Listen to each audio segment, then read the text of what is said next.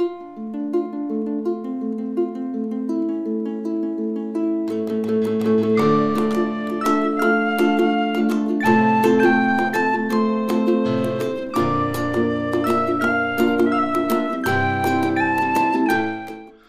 to God is Open. I'm your host, Christopher Fisher. Today on God is Open, we're going to be talking about ineffability. Ineffability, that's a Platonic concept. That's a Platonic value that has found its way into classical Christianity. It's a very strong Calvinistic value that those in the know really affirm. They really like this value. It means a lot to them. Let me tell you a story. I was on a Discord server maybe like a week ago, and I was talking to this Christian. And an atheist joined the channel, and the atheist said, are you a theist? And the guy says, yes, I am a theist. He's a Christian, so he says, yes, I am a theist. And the atheist responds, and he says, so then you do not believe in God. And the Christian was all confused. He didn't know what was happening, what was being explained. And he says, no, I am a theist. He's like, no, well, then you do not believe in God. He didn't know where this atheist was trying to lead the conversation, but I picked up right away that this atheist is trying to point to this classical value known as ineffability, that God cannot have predicates, God cannot have a descriptor, God is indistinguishable from nothing, basically, because he can't have any relations with the world. He is beyond intellect.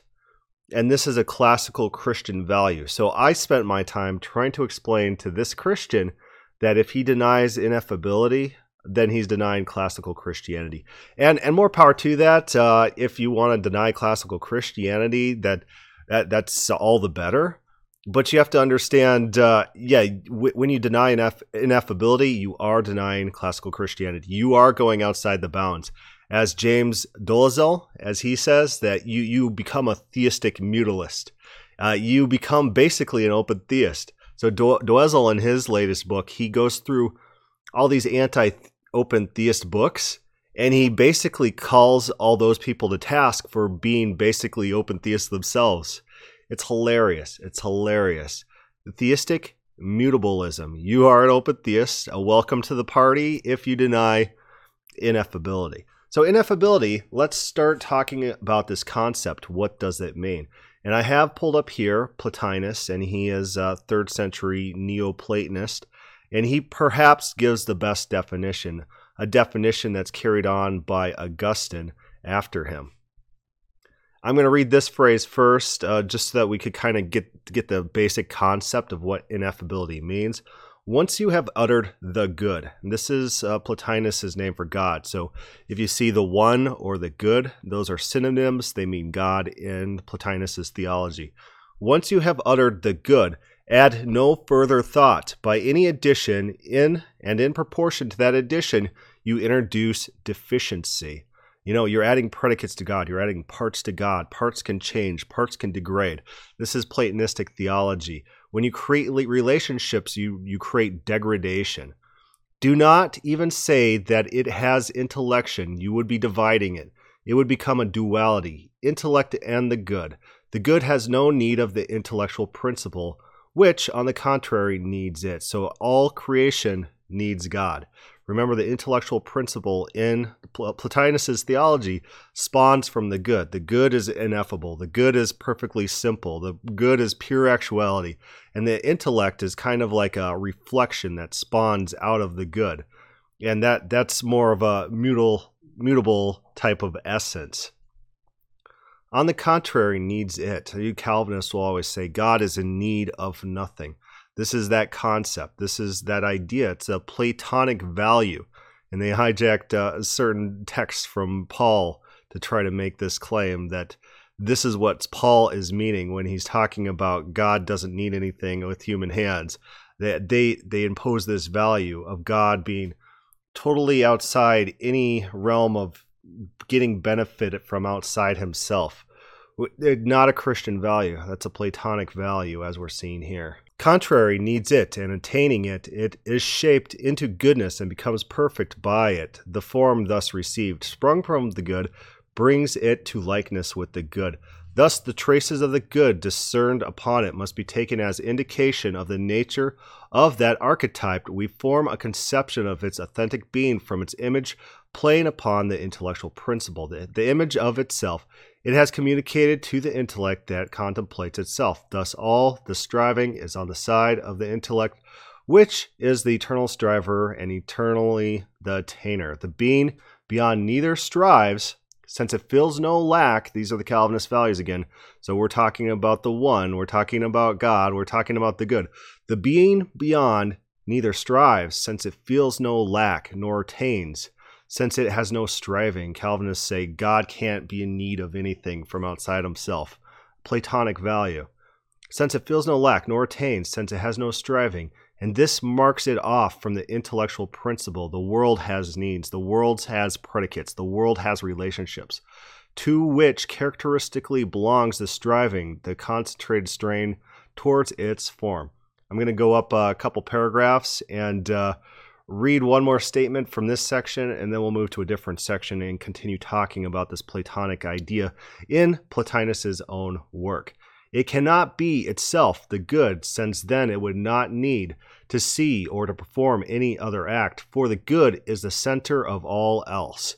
The Calvinists will turn to Paul's phrases that God sustains all things, and they'll import these values, these Platonic values, onto those phrases and pretend that's what Paul's talking about. And it is by means of the good that everything has act, while the good is in need of nothing, therefore possesses nothing beyond itself. Remember, the good is eternally simple. The good is pure actuality. The good doesn't have outside wants and desires. It doesn't have change. It doesn't have parts. Any parts, any relationship, any needs would cause degradation. It wouldn't be the ultimate good anymore. This is a maximally great being theology that's even I was on Leighton Flowers, I think, or the Trinity Facebook page. These are the value sets that they are actually arguing for. This maximally great theology where God has to be conceived of the greatest being possible, and a being that's in need is less than a being that's not in need. Going further to this statement, this is Plotinus again.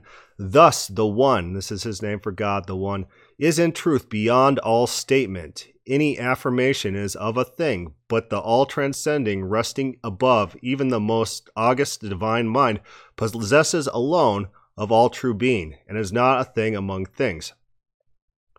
This is a pretty common element in this type of thinking, where God is a class above, a unique predicate, and only these things apply only to God. So it's a form of special pleading. And this is the Platonic theology where they have to posit this maximally great being. I'm putting quotes up there. And all the arguments only apply to this maximally great being that they have imported this Platonic value set in order to create. Again, not a biblical value set. In the Bible, God changes, God grieves, God has regrets, God suffers, God even bargains. King David bargains with him. He says, I will pray to you, Lord. If I die, you won't get my prayers anymore. You won't get my praises anymore. So save me, because you know what? You value my praise. You value what I can give you. So you save me and I'll praise you. A quid pro quo type of a situation there. God has needs in the Bible. God has desires in the Bible. God has wants and fulfills his wants. And sometimes his wants aren't fulfilled in the Bible. Not a Platonic value. This is contrary to what we're talking about here. This all-transcending, ineffable one. And is not a thing among things. We can give it no name because that would imply predication. Remember, no predicates. God can't be described in any positive way.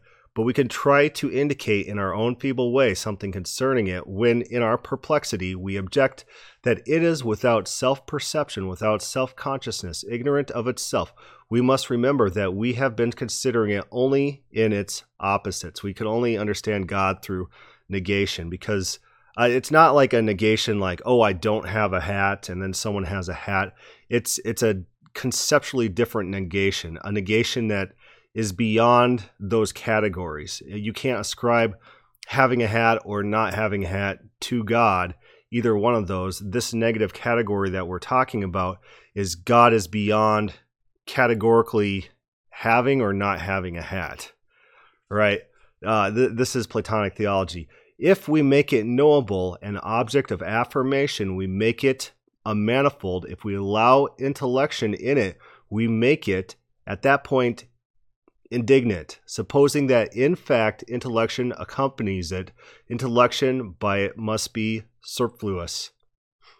If we ascribe predicates to God, he's not God anymore. If we assign anything positively that could distinguish God from non-being, we basically undo the Godhead.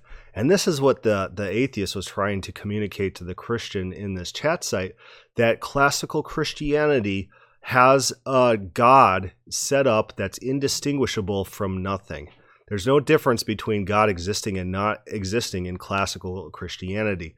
God does not have predicates. God does not have parts. God is beyond anything we could comprehend. God is a non-being, essentially.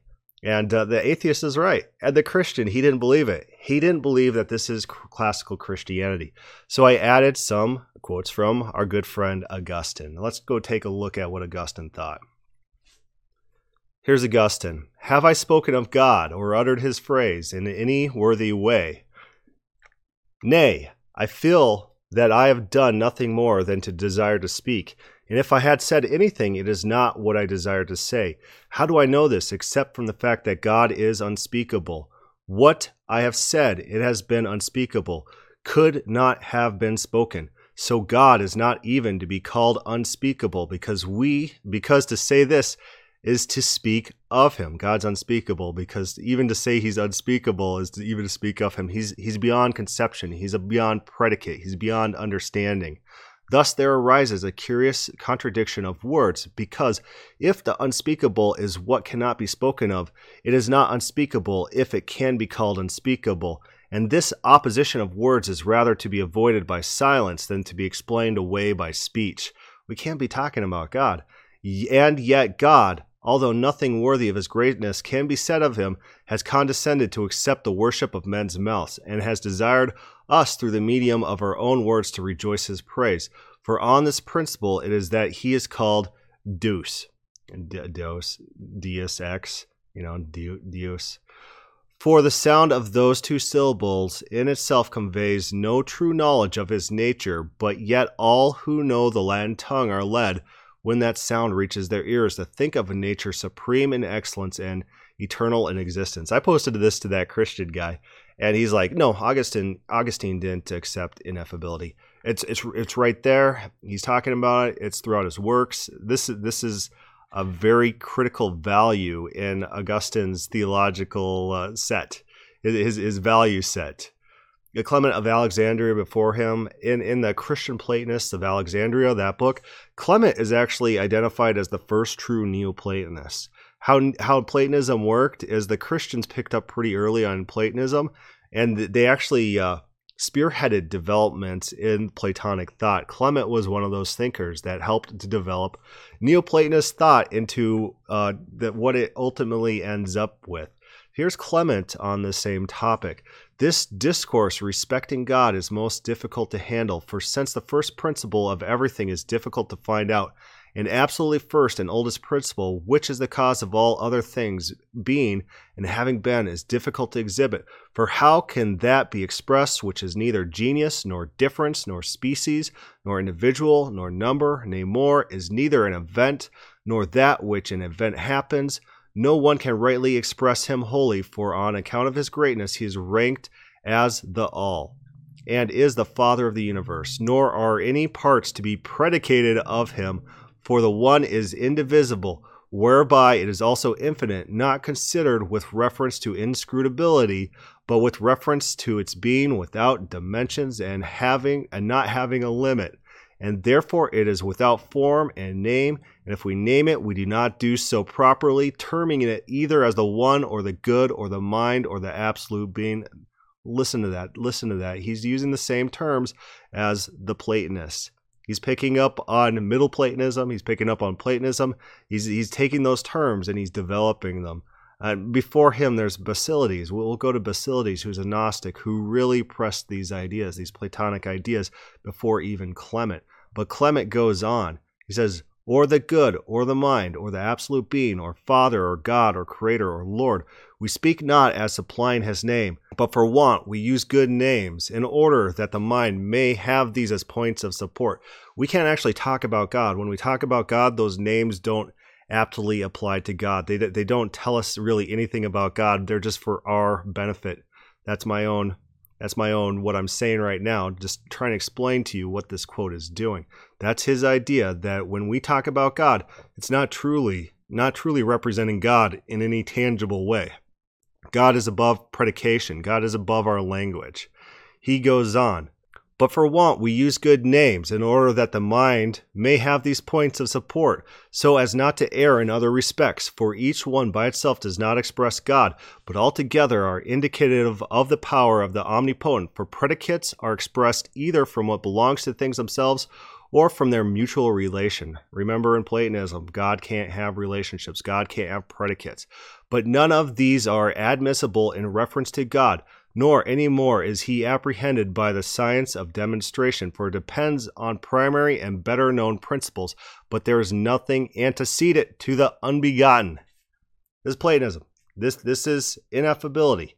It's a Christian value as of Basilides, a Gnostic who introduces the concept. He's one of the proto-genesists of this idea of ineffability.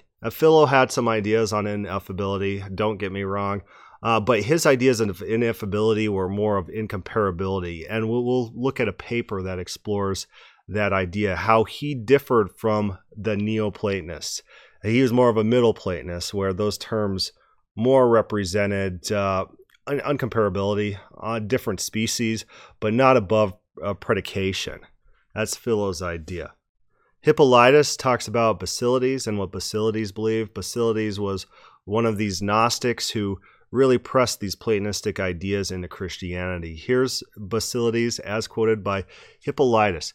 Time was, says Basilides, when there was nothing, not even, however, did that nothing constitute anything of existent things, but to express myself undisguised and candidly, and without any quibbling, it is altogether nothing. But when he says I employ the expression was, I do not say that it was, but I speak in this way in order to signify the meaning of what I wish to ellocate. I affirm then, he says, and it was altogether nothing, for he says that it is not absolutely ineffable which is named. So, although undoubtedly we call this ineffable, but that which is non-ineffable, for that which is non-ineffable is not denominated ineffable, but is, he says, above every name that is named. For, he says, by no means for the world are these names sufficient, but so manifold are the divisions that there is deficiency of names. Since therefore nothing existed, I mean not matter, not substance, not what is insubstantial,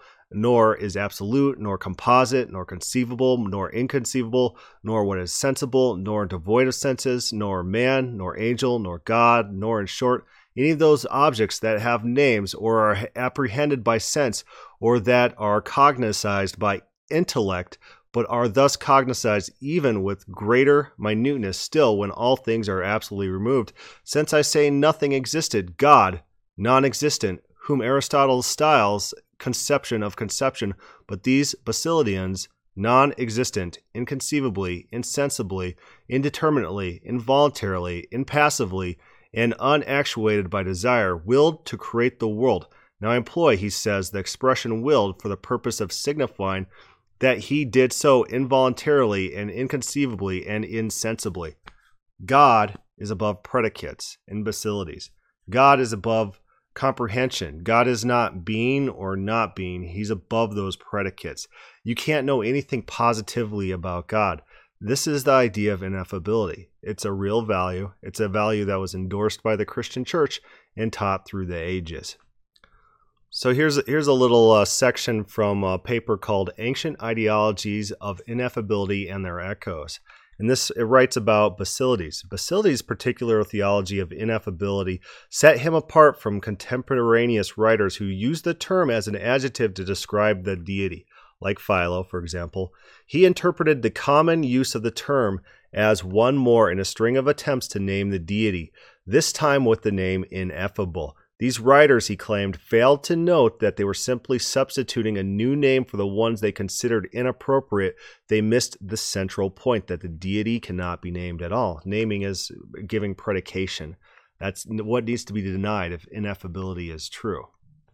Turning to a very similar paper, Negative Attributes in the Church Fathers and the Gnostic Basilides, it writes this. This is about Philo of Alexandria. Remember, he was a little bit after Jesus, kind of a first century author, very Platonized. He was from Alexandria.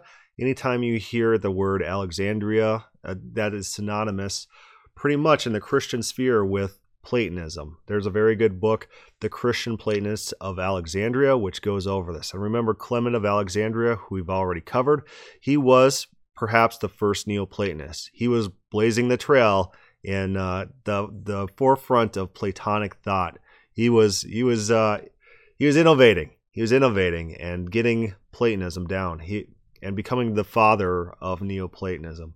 So here's what we read in Philo: the use of negative attributes in the description of God, such as describing God as being invisible, incomprehensible, unnameable, ineffable, and the like, is presented only as a way of expressing the scriptural principle of unlikeness between God and all other beings, in contradistinction to his own treatment of affirmative attributes, which is cast by him in a framework of Aristotelian theories of logical propositions and predictables. Philo's treatment of negative attributes is free of any logical implications. Philo wasn't a true believer in ineffability. He's a little before the time where ineffability really came to the forefront in Platonic theology. It goes on and it reads this: in Albinus and Plotinus, however, the negative attributes are treated after a manner of Aristotle's logical propositions of the negative quality. On a side note, Plato himself talks about non-being in his work on the Sophists, and those distinctions look like it was picked up by Basilides. And this paper that we're reading right now posits that there's probably lost Platonic words from which Basilides, the Gnostic, was drawing on in his conceptualization of ineffability. So that's one thing about the ancient world. We just don't have all the sources. So where it looks like people might be quoting or rehashing the same arguments, different authors, the same argument, you might assume that there's a lost work from which they're both drawing. In Albinus and Plotinus, this is going back to the paper. However, the negative attributes are treated after the manner of Aristotle's logical propositions of the negative quality. To begin with, the corresponding to the term negation in its technical sense, as used by Aristotle, in contrast to the term privation, both Albinus and Plotinus use the term remotion. Then, the contrast between remotion and privation is conceived by them. After Aristotle and his commentary, Alexander, as a contrast between a proposition in which the opposite of the predicate negated can be under no conceivable circumstances be affirmed of the subject, and a proposition in which the opposite of the predicate negated can under certain conceivable circumstances be affirmed of the subject.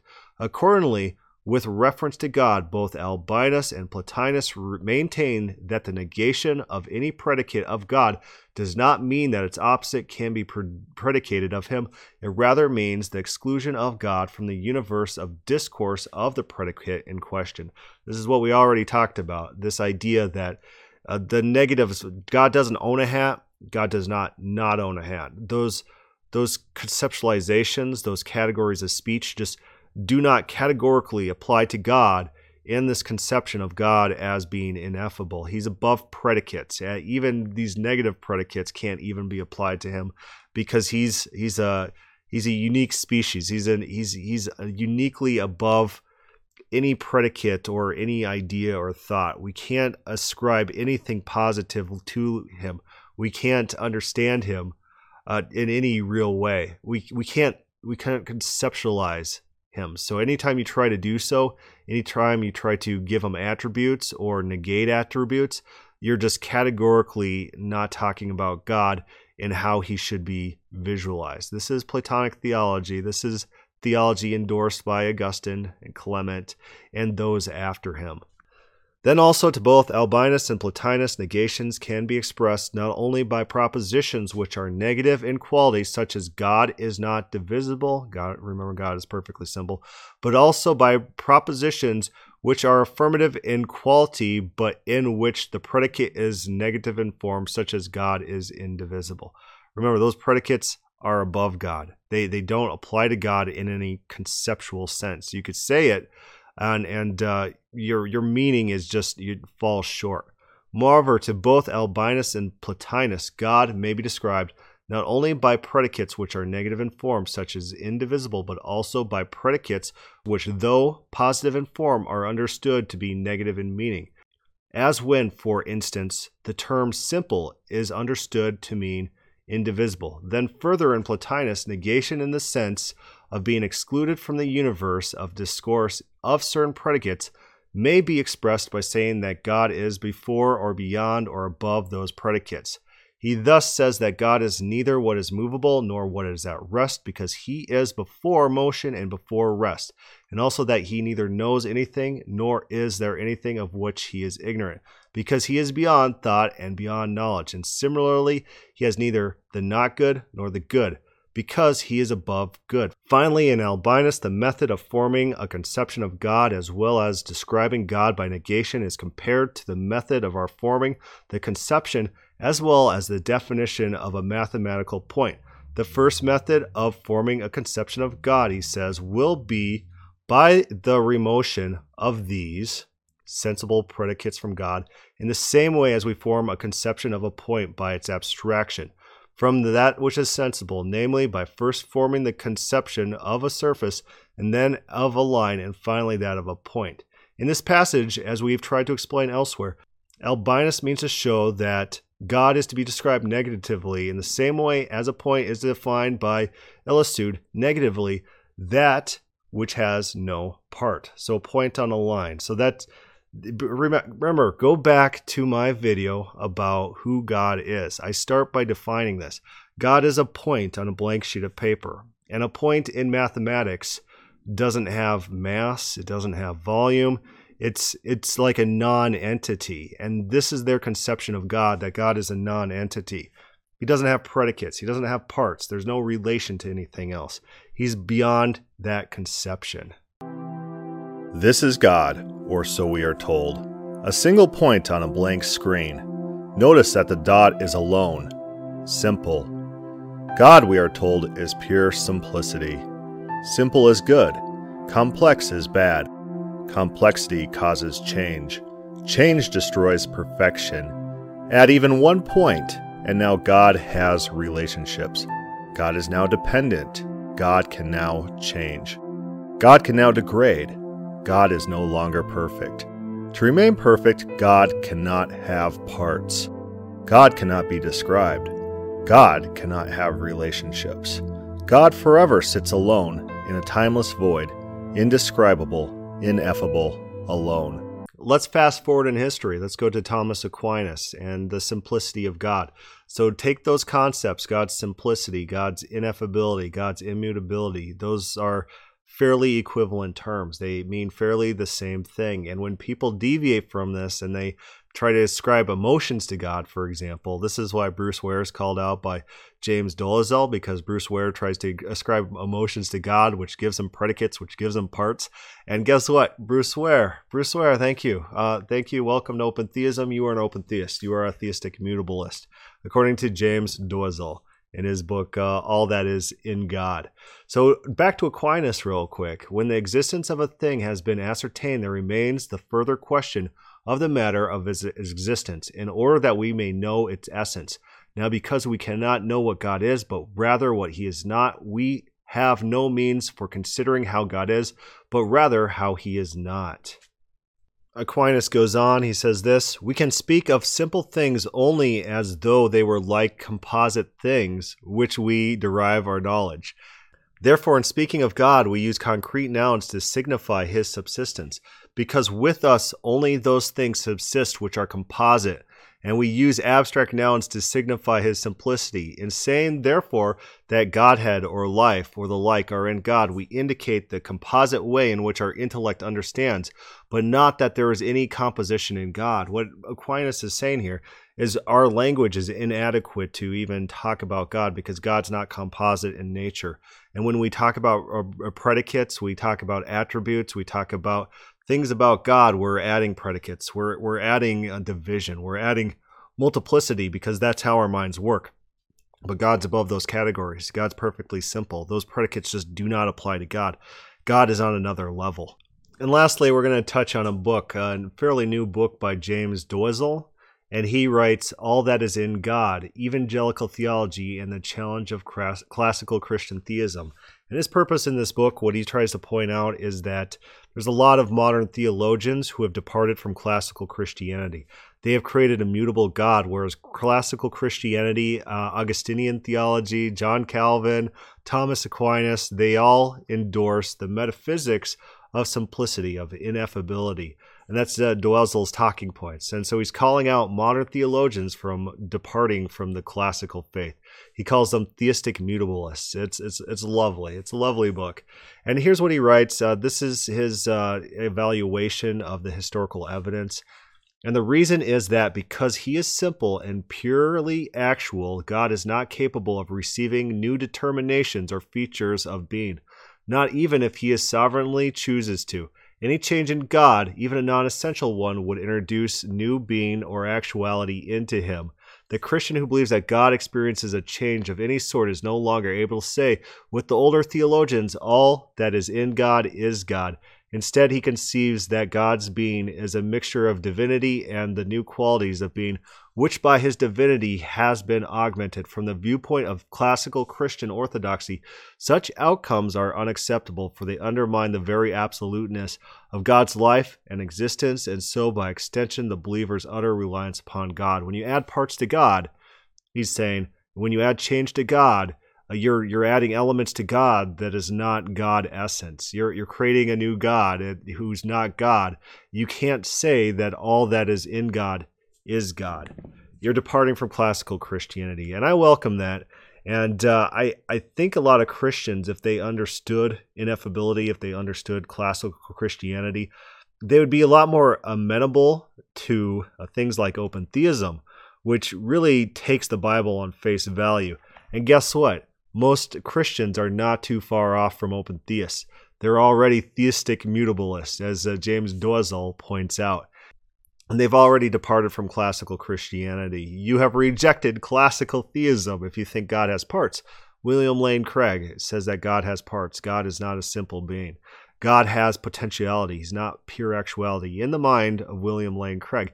William Lane Craig's called out in this book as well. So this book is great to get all sorts of criticisms of all sorts of delicious people that get criticisms about Bruce Ware. Bruce Ware, welcome to Open Theism. You're now an open theist brother. So I salute you, fellow open theist Bruce Ware. And where does James Doisel get all his evidence that Bruce Ware is an open theist? Oh, surprisingly, in Bruce Ware's text against open theism. He found the evidence right there. It was right in front of us. Welcome to Open Theism, Bruce Ware. Welcome to Open Theism, rest of Christianity. You're theistic mutabilists. You don't believe in classical Christianity. You reject ineffability. It's beautiful. It's funny. You talk to Christians, they don't understand the concept. They don't understand what ineffability means. They don't understand that this is a classical value that has been affirmed by the church since Augustine, at least. And if you want to go back to the Gnostics, back through Basilides, these were their values. This is what they cared about. These are the concepts that drove their worldview, their perception of God. And when you're reading these texts, when you're reading Augustine, when you're reading Clement, and they say weird things about God not being able to be spoken about, or you got to look at their language. They are literally talking about these Platonic categories. And if you don't understand these categories, you're going to miss what's going on in those texts. This is their worldview. This is their thought process. This is how they think and act and react. And Doisel does a great job of categorizing this history. He goes through the historical evidence. This is what the church fathers believed. It's good stuff. It's good stuff. Anyways, I got to get going. I got to go to bed, So leave a comment, leave a like, start a thread on the God is Open Facebook page. Thank you for listening.